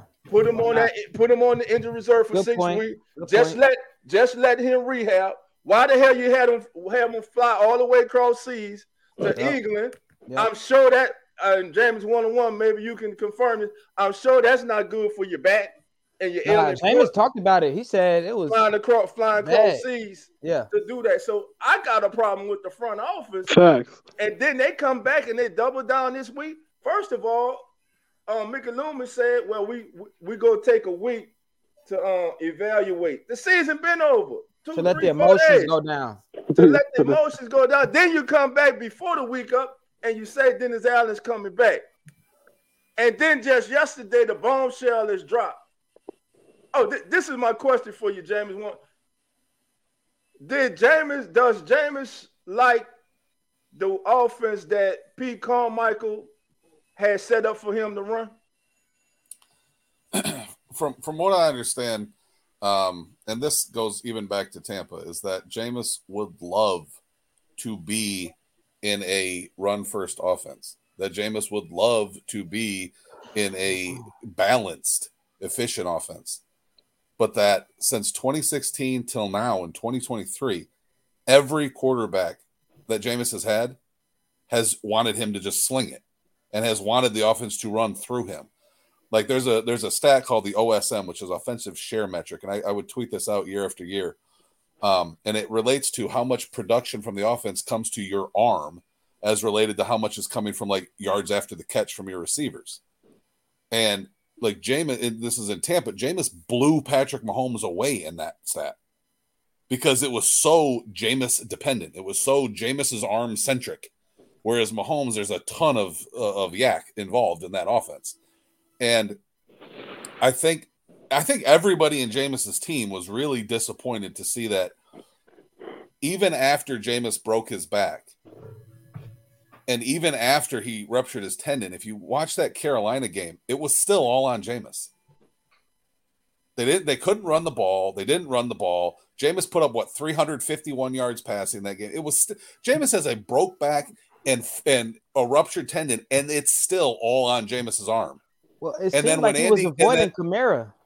Yeah, well, and then when Alvin was actually terrible in the beginning of the year, I tweeted that. Yeah, Vance was talking about that. Goodness, he was bad. They said he wasn't targeting Kamara. How many times we seen him turn around like 7 yards deep, and we still looking downfield? Well, they're top-down reads. Then that's what I'm talking about. For it's a top-down read, of course, right?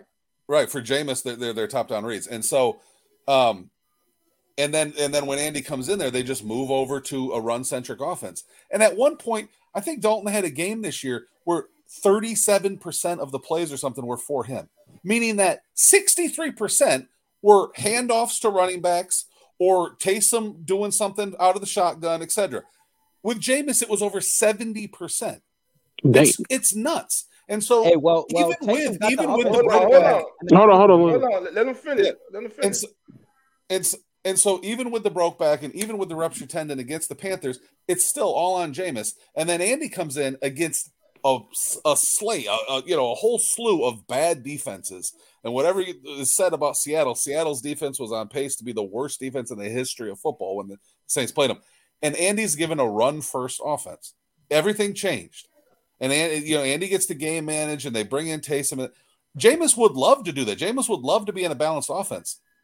But every coach he's ever been with since 2016 has just sling it. Don't worry about the run game. You don't need one. Sling it. And it's kind of ridiculous. Like, why do you think that is? I think Jameis, if it happens next year, right, and he's got Olave and Shaheed on the outside, Jawan down the seam, and they do use Taysom. Like, Taysom and Jameis has never been used very well together. Part of that is they used Taysom it was in banged Atlanta. up when Jameis wasn't. Yeah, exactly, and it worked in the first half. And part of that is Taysom's been banged up when Jameis wasn't. Jameis has been banged up when Taysom wasn't. But I would love to see Jameis in a balanced offense. I mean, I've always wanted to see Jameis in a Shanahan offense, but that's probably not going to happen. But I would love to see Jameis in a balanced offense. And so, to the question, why do I think that is? It's because coaches fall in love with his arm talent, and it's hard not to. I mean, even Bobby Hebert, who people think is sort of a Jameis basher, and I've heard a lot. Bobby Hebert fell in love with it. He's raving that after one of the practices. Oh, I was talking to Sean in the turkey hole, baby, in the turkey hole. Jameis's arm talent is ridiculous. Yep, they fall in love with him. Yeah, they do. They do, and so Jameis, in a way, he's like he's got he's being cursed because of his talent. Every coach sees that arm. Sword. Yep. The one coach that didn't just go crazy and fall in love with it was Sean Payton. Yep. That's why he was 6-2. And Jameis put up elite efficiency metrics because Sean, and Sean told Jameis in advance, from what I've heard, Bruce Arians is an idiot. No risk it, no biscuit is stupid. We're not going to do that. Like, Sean knew what he was doing. Right. All right, family, we're going to transition back to the NBA, check on some final scores. You had the Clippers winning 131-126 over the Spurs. The Mavericks defeat the Heat 115-90. The Warriors defeat the Cavaliers 120-114. Right now in the full period, it's Brooklyn 96, Utah 92. In the second period, it's Memphis 43, the Lakers 42. Also in the second, OKC 58 and the Sacramento Kings 52. Taking a look at the standings in the Eastern Conference, the Boston Celtics, who own the best record in the NBA, are first in the East with 34-12 record, followed by the Milwaukee Bucks 29-16. Philly is third, 29-16. Brooklyn coming in number 4 at 27-17. A drastic change from how they started the season. The young Cavs, talented team, is 28-19. And right now the Heat are holding the last guaranteed playoff spot at 25-22 in the East. So, James, one-on-one, NBA wise, who are your right now? Who are your top four teams for the East? For the top four teams for the conference finals in both conferences right now. Oh, in the East, give me Milwaukee and Boston. Milwaukee and Giannis Boston. is my dude. Gotcha. Yeah, and if both teams are fully healthy, I would take the Bucks. Okay. Yeah, I mean, I know Chris Boston's Middleton, super good. Yeah, that's what I mean. If Milwaukee's fully healthy, I think if Milwaukee was fully healthy last year, they would have won the title. It was Yeah, I agree with Golden that. State. Yep. I mean, Giannis basically owns Golden State, so I think that would have happened. The West is interesting. The West is wide open. I mean, even a team way down like the Lakers, if they end up making a trade with Westbrook or something, I don't know. But I know Denver is I think Denver is number one right now, aren't they? Yeah, 32 and 13. Yeah, the Grizzlies. Yeah, I mean, like the West. Yeah, the West seems kind of like inverted this year. They got like Denver, Memphis, and Sacramento all at the top, and then you've got the Suns. I think the Suns are outside the top 10 now. So I mean, just looking at the standings, I just pulled them up now. I mean, Denver and Memphis are quite a ways ahead of everybody. And the Joker, I love the Joker. He Joker's Orthodox like me. So the last 4 NBA MVPs have all been Orthodox Christians, which is pretty cool. So yeah, I think out of that, I don't know. I mean, it's honestly wait, who's hard. the other Orthodox Christian? Giannis and the Joker. Oh, Giannis. And they're the last four MVPs. So like in America, I think like 0.8% of the population's Orthodox Christian, but the last 4 NBA MVPs are. That's pretty cool. That is cool. That's very cool. Hey, Mr. Jameis, though, I want to say just one thing before I got out. I really appreciate you coming through the show. It was a pleasure speaking with you, sir. I'm a big fan of your content, and I love your insight on the situation, and not just the Jameis situation, but just football. Period. I just love how you approach it, your attention to detail, and just what you look at. Everything is just. I really enjoy your insight, sir. So thank you for talking with us. I'm about to get out of here, but thank you, sir. All right, AK. Thank you, my brother. Have a good night. Who that? Who that? All right, now let's go. Let's get on to tomorrow's games. This weekend's game. Let's talk some football. No, we really talking. Talk the real sport, man. All right, Jameis. So let's get first game up. Does Jacksonville have a chance to go in to Arrowhead and defeat the Chiefs, in your opinion? I don't see it. I mean, I would love it. Like Trevor Lawrence that's my guy. I've been following him since high school. Love that kid. I'd love to see it. And I say that as somebody that's actually even heavily invested in Patrick Mahomes sports cards.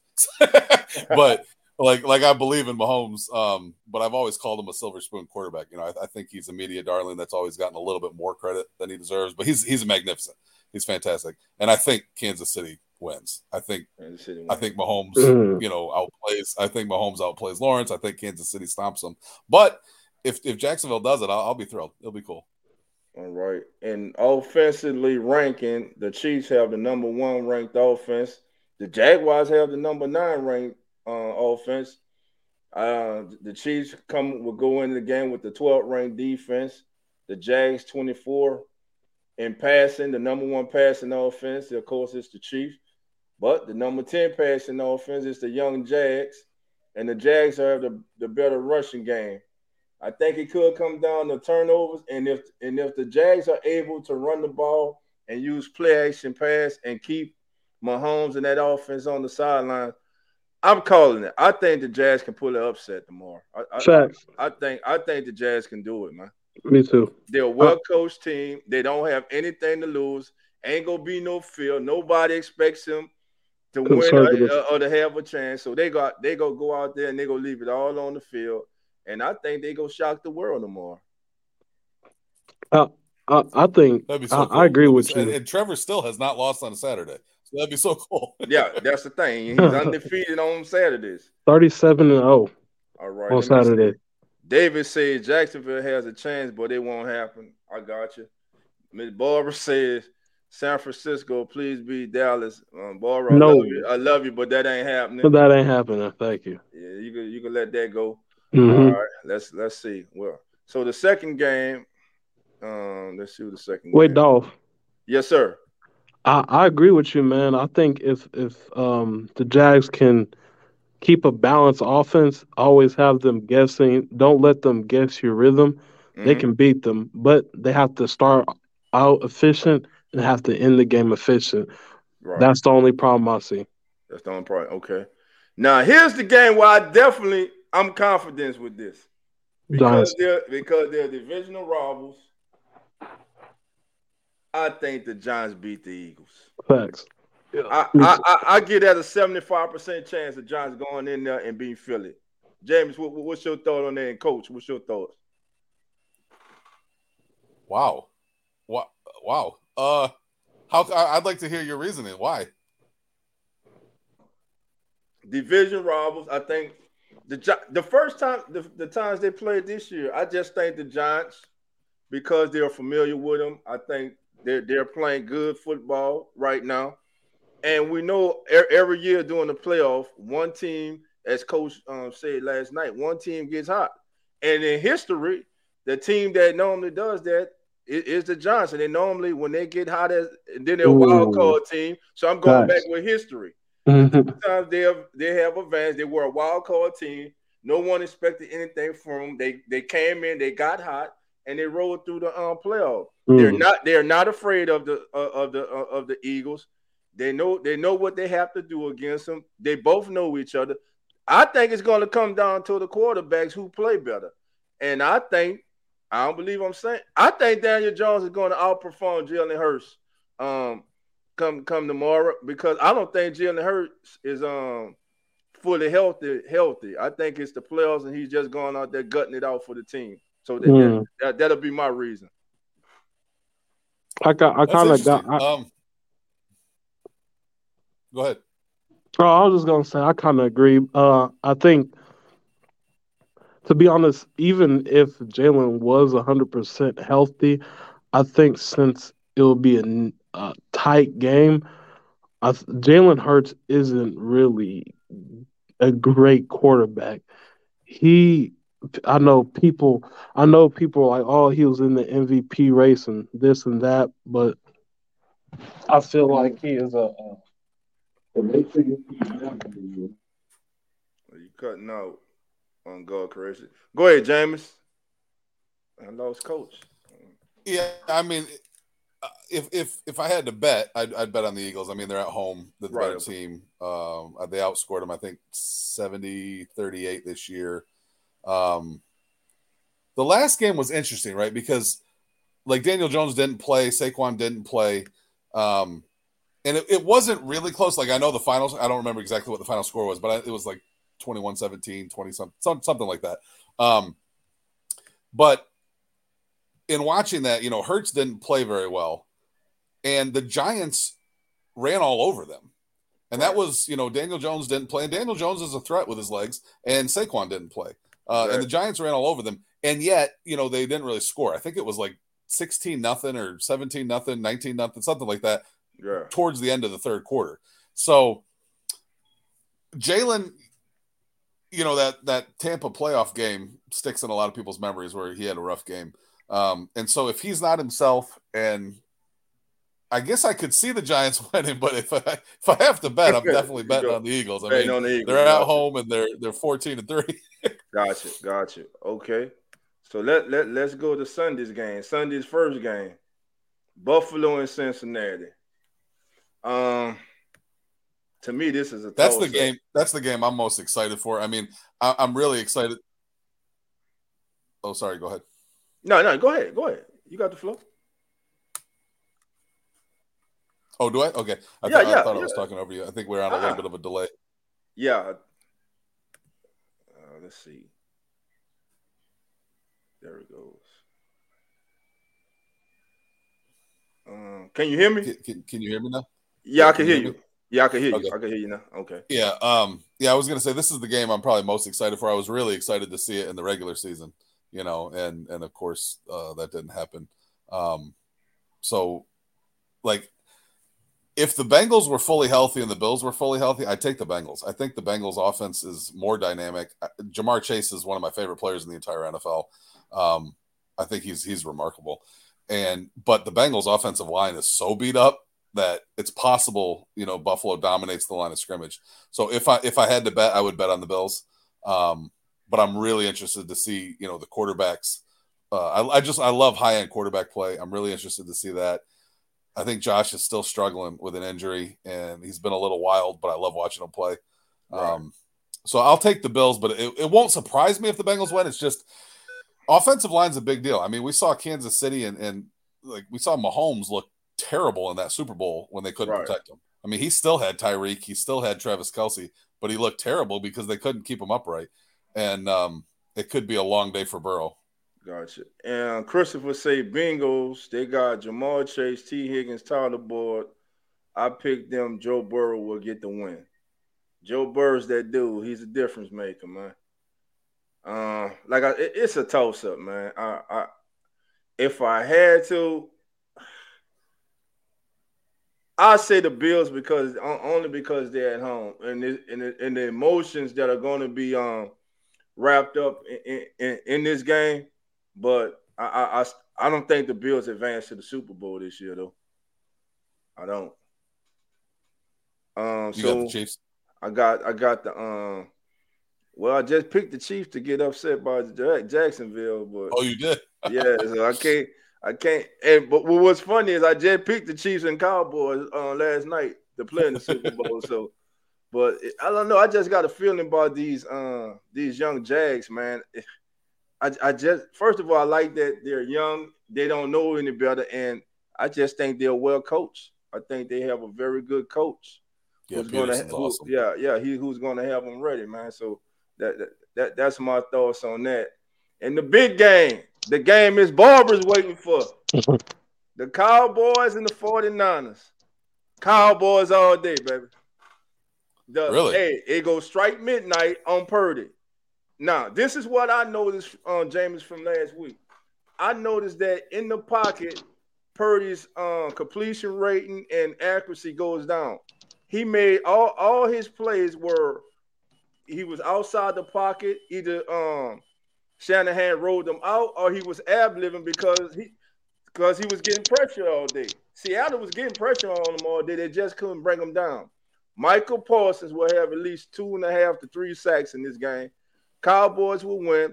Cowboys will attack. They will attack San Francisco safeties with the tight ends. Cowboys have 3 good tight ends: Schultz, Ferguson, and I forgot the other young man. That's the weak link of the 49ers team. I believe the 49ers are going to try to come out. They're going to try to take away Tony Pollard. And I think they're going to try to take away Schultz, the tight end. So that's going to leave T.Y. Hilton and CD to eat all day. But the corners for the 49ers, they're okay. And I think the Cowboys O-line will give Dak time, and the Cowboys will win this game. I'm going to say 27-19. That's interesting. I think the Niners smack them personally. I think the way the NFL set the schedule up, I think they want the Niners to win. Like, I'm not saying I actually was talking with somebody recently that was telling me the NFL was like the WWE, and I was like, dude, come on.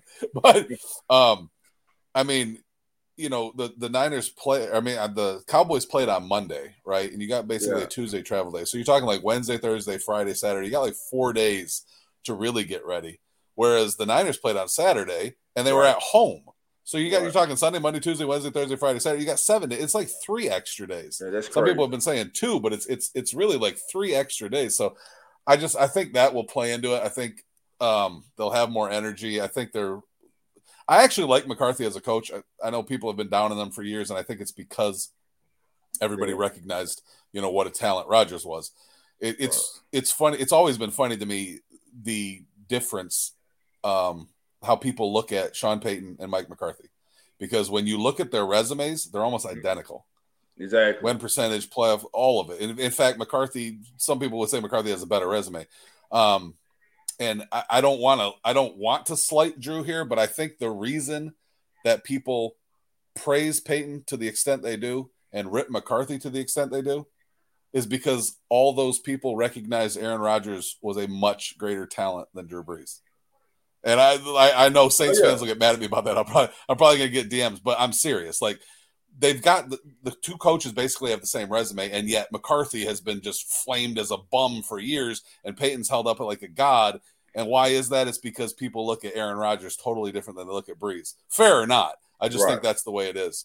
Right. That because said, Brees is better. That said, give me Kyle Shanahan any day of the week over McCarthy.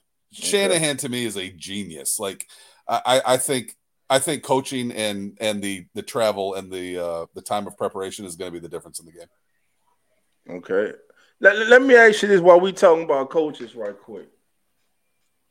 Why when people talk about the top coaches in the league and probably one of the top coaches of all time, why is Mike Tomlin left out? Oh, I know. I love Tomlin, and I was sort of kind of hoping. I don't know. I don't want to say I was hoping, but it would have intrigued me. It would have made me happy to see Jameis sign with the Steelers last year. I don't think the Steelers. I think the Steelers knew Jameis wasn't leaving, right? And they jumped on Trubisky quick, and then of course they just benched him, to move to Pickett pretty fast. But I love Tomlin. I think he's a magnificent coach. And he's got a lot of haters. It's ridiculous. The dude's never had a losing season. Bang. Never. Like, he had one of the worst quarterbacks in the entire NFL this year in Pickett, and the other guy that was starting was one of the worst in Trubisky, and he still didn't have a losing record. Started 2-6, and it started 2-6. That's an incredible coach. I think he's one of the best to ever do it. I think he's a Hall of Famer. I mean, he's been to 2 Super Bowls or 1? I think he's been to 2 Super Bowls, if I'm not mistaken. I know he's won 1, and I just think he's greatly unappreciated and undervalued. I think he's one of the best coaches in the National Football League today, and will go down as one of the best ever to coach. And like I said, his resume is better than Sean Payton's, and the man never had a losing season. That's amazing to me. Never. Yeah.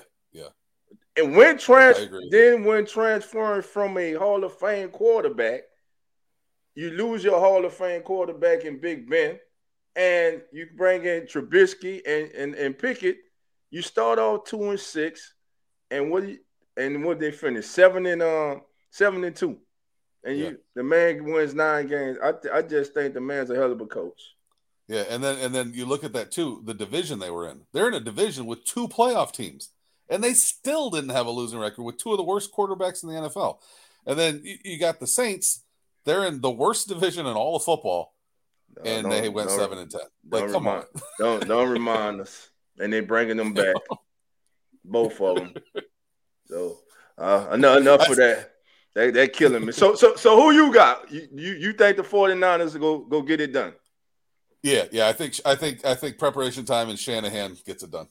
Do you think it'll be close? I mean, Purdy, it's a fun run, but to me, it's pretty much all Shanahan. Gotcha. So let me ask you this: if Purdy plays good Sunday and in the NFC Championship game and goes on and they win the Super Bowl, do the 49ers move on, put Trey Lance on the trade block? It's possible. The thing with that, I would say no. And the reason being, they invested so much into him, and I don't think he's worth much at all on the trade market. Like, nobody's ever seen him do anything. And when he did play, he didn't look very good. Like, I mean, what are you really going to get for him? And on top of that, he's on a really cheap rookie deal. Purdy's on a really cheap rookie deal. Like, you can easily keep the 2 of those dudes together. There's no reason you have to move one. So Garoppolo's the man out. Yeah, I think he'd be gone. I think Tom Brady's going to do his best to try to get in there, but I think Shanahan probably says thanks, but no thanks. Okay, so you think there's a possibility Brady wants to go to Frisco, play for Shanahan? Oh yeah. I think Brady wanted to do that before, and Shanahan said thanks, but no thanks, and I think he'll try again. I mean, honestly, like, pretty much every quarterback in the NFL would want to go play with Kyle. Like, really. Like I remember the Steph Curry stuff, right? There was a lot of Steph Curry hate for a while, Right. and it's all jealousy. Like it's all jealousy based, and it's the same thing. Like players in the NFL and other quarterbacks, I can just imagine if you put every quarterback in a room together, right? Except San Francisco 49ers quarterbacks, every single one of them would just be furious at the success that Garoppolo had, the success Purdy had, and they'd all be like, those guys suck compared to us. If we could get to Frisco, we dominate. Like everybody wants to be with Kyle. So I think Tom would love that because I actually think, Tom could just go there and win a Super Bowl next year. Like they're that special. How about Jameis? I would love to see Jameis with Kyle. And that's dangerous. In 2015, the Bucs were coming off a 2-win season. They had the number 1 pick in the draft, and Kyle Shanahan was a free agent coach. And Kyle Shanahan had a history of being in Tampa before. They could have drafted Jameis number 1 and paired him with Kyle. And had that happened, I think Jameis would be sitting where Mahomes is, honestly. Like, I think that would have been amazing. But they stuck with Lovie Smith, and I like Lovie. But, they stuck with Lovie Smith, the defensive-minded head coach, and then 1 year off, they moved off him and went to Dirk Cutter. And that's just what happens sometimes. Brock Purdy was drafted into the perfect situation for him, right? He went to a loaded team with a genius head coach, and that's what happens sometimes. Tom Brady was drafted into a perfect situation for him, Gotcha. Now, let's go to boxing, and I got you. Let's talk about your heavyweights. So we got a ranking right here. I want your opinion on this list. I'll just go with the top 5, the ones we know. What's your thought on Luis Ortiz? Because I think I think Ortiz is going to fight. I think he's about to fight Wilder, if I'm not mistaken, or Ruiz, I believe, one of them. So, what's your thoughts on him? Yeah, to me, give me Wilder. That one punch power is crazy. I think the class of the heavyweights is Fury and Usyk, and I want to see them fight. I know I want to see it be a 4-belt fight, right? Like there's never been a 4-belt unification heavyweight title fight in history, and that's what I want to see. That I want all the belts on the line. Now they're talking about maybe that won't happen, but I want to see that bad. And I love both Fury and Usyk, and then Wilder for me would be number 3 in the heavyweight division. I never knew Usyk had all these belts, man. He got up. So he's a bad boy. He's 20-0. Hasn't lost. Wow. So I thought Fury had the WBA and the IBF. Did he get stripped of them? No, Fury's got 2 and Usyk's got 2. And Fury's got 2. Okay, because here on the ranking they got Usyk as number 1 as pound for pound, the best heavyweight right now. And they got Tyson Fury ranked number 2. What's your thoughts on Joe Joyce? I haven't seen him. I'm going to have to watch some video on him. I see he's 15-0. Never heard of him. Yeah. I don't think he'd take Fury or Usyk. Gotcha. Now, the most disappointing of the heavyweights to me is Anthony Joshua. I think he's built like a Greek god, but he don't fight like one. He don't fight like one. And what Ruiz did to him was it's just insane, man. Yeah, you're right. Built like a Greek god. Built like Tarzan, fight like James. So man. But look, Jameis, man. Again, I want to thank you, man, on behalf of myself and my co-host, Coach Rock, and the Keeping It Real family, man. You are now family. You're welcome back anytime, man. We thank you for taking the time out this evening to come enlighten us and share your knowledge of Jameis Winston, the NFL, the NBA, boxing, just everything, man. We truly enjoyed it, man. And again, I appreciate you, man. And I look forward to having you back on the show. Like I say, anytime, man.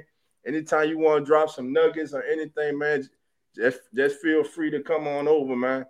And man, let me ask you this, man. Like some of the like the metrics and everything that you where would I go to look those things up? Is there a particular site I go to, or is it in? Yeah, well, there's multiple sites. Like ProFootballReference.com is a good one, and that's it's an easy one to navigate. Both for team stats and player stats. Next Gen Stats for the NFL. Next Gen Stats is a good one. Football Outsiders, but I mean, there's a lot of different ones, right? Like there used to be certain sites that would only have a particular stat that you couldn't find anywhere else, Okay. and now there's sites that generally have all of them. But I would say Next Gen is easy to use, fun to use, and Pro Football Reference. Okay. Well, man, again, I appreciate you, man. Thank you, my brother. Your family, anytime, man. You're welcome anytime. And I'll definitely be hollering at you on Twitter and watch you argue with people. So I had a lot of fun, brother. Thanks for having me on. Man, anytime, man. Again, thank you for being here. So keeping it real, family, let's give a big thank you to the one and only author Jameis 101. He's family now, man, and we go see if his predictions or mine come through starting tomorrow. So with that saying, my brother, you have a good night, and we'll talk to you later. You too, brother. All right, thank you. All right, family, listen, it got 23 of us in here now. I ask everyone to please hit that like bell. If it was your first time, subscribe. And I ask everyone to please share this show on your social media platforms. L-Dub, thank you, bro. It's a great show because of you guys, because of our guest, Jameis 101. I want to thank Garden Creation, a.k.a. The Scientist. Coach, my co-host, Coach Rock. Man, listen, everybody in the chat. Hey, Malik, man, you had some great. Thank you, my brother. David, as always, family. Barbara, Christopher. Hoodie came through. Hoodie, Eric, OG. Zach, real fan.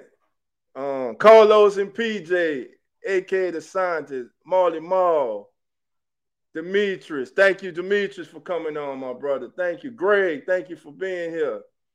Who else I got? Wallace, thank you for being in the house, my brother. I saw you in the chat, knew you was here, baby. Number one Saint fan, who that Dana, Miss Barbara, love you guys. Thank you. Discipline is the key. Welcome to the family. Hit that like bell, subscribe. Welcome to the family. Thank you for being here. Y'all know how we do. Well, look, I'm about to get on out here, and y'all know how we go out. Love and who that. And we talk to you guys later. Have a good night, family.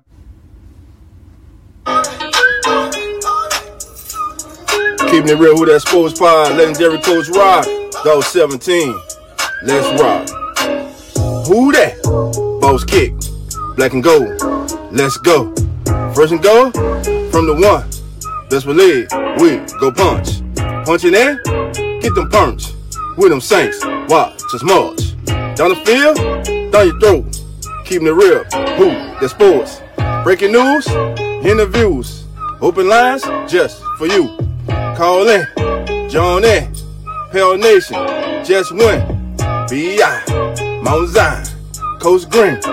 Oh my, CJ, JV, Trick or Trade, Jose. Keep it real, baby. Keep it real, baby.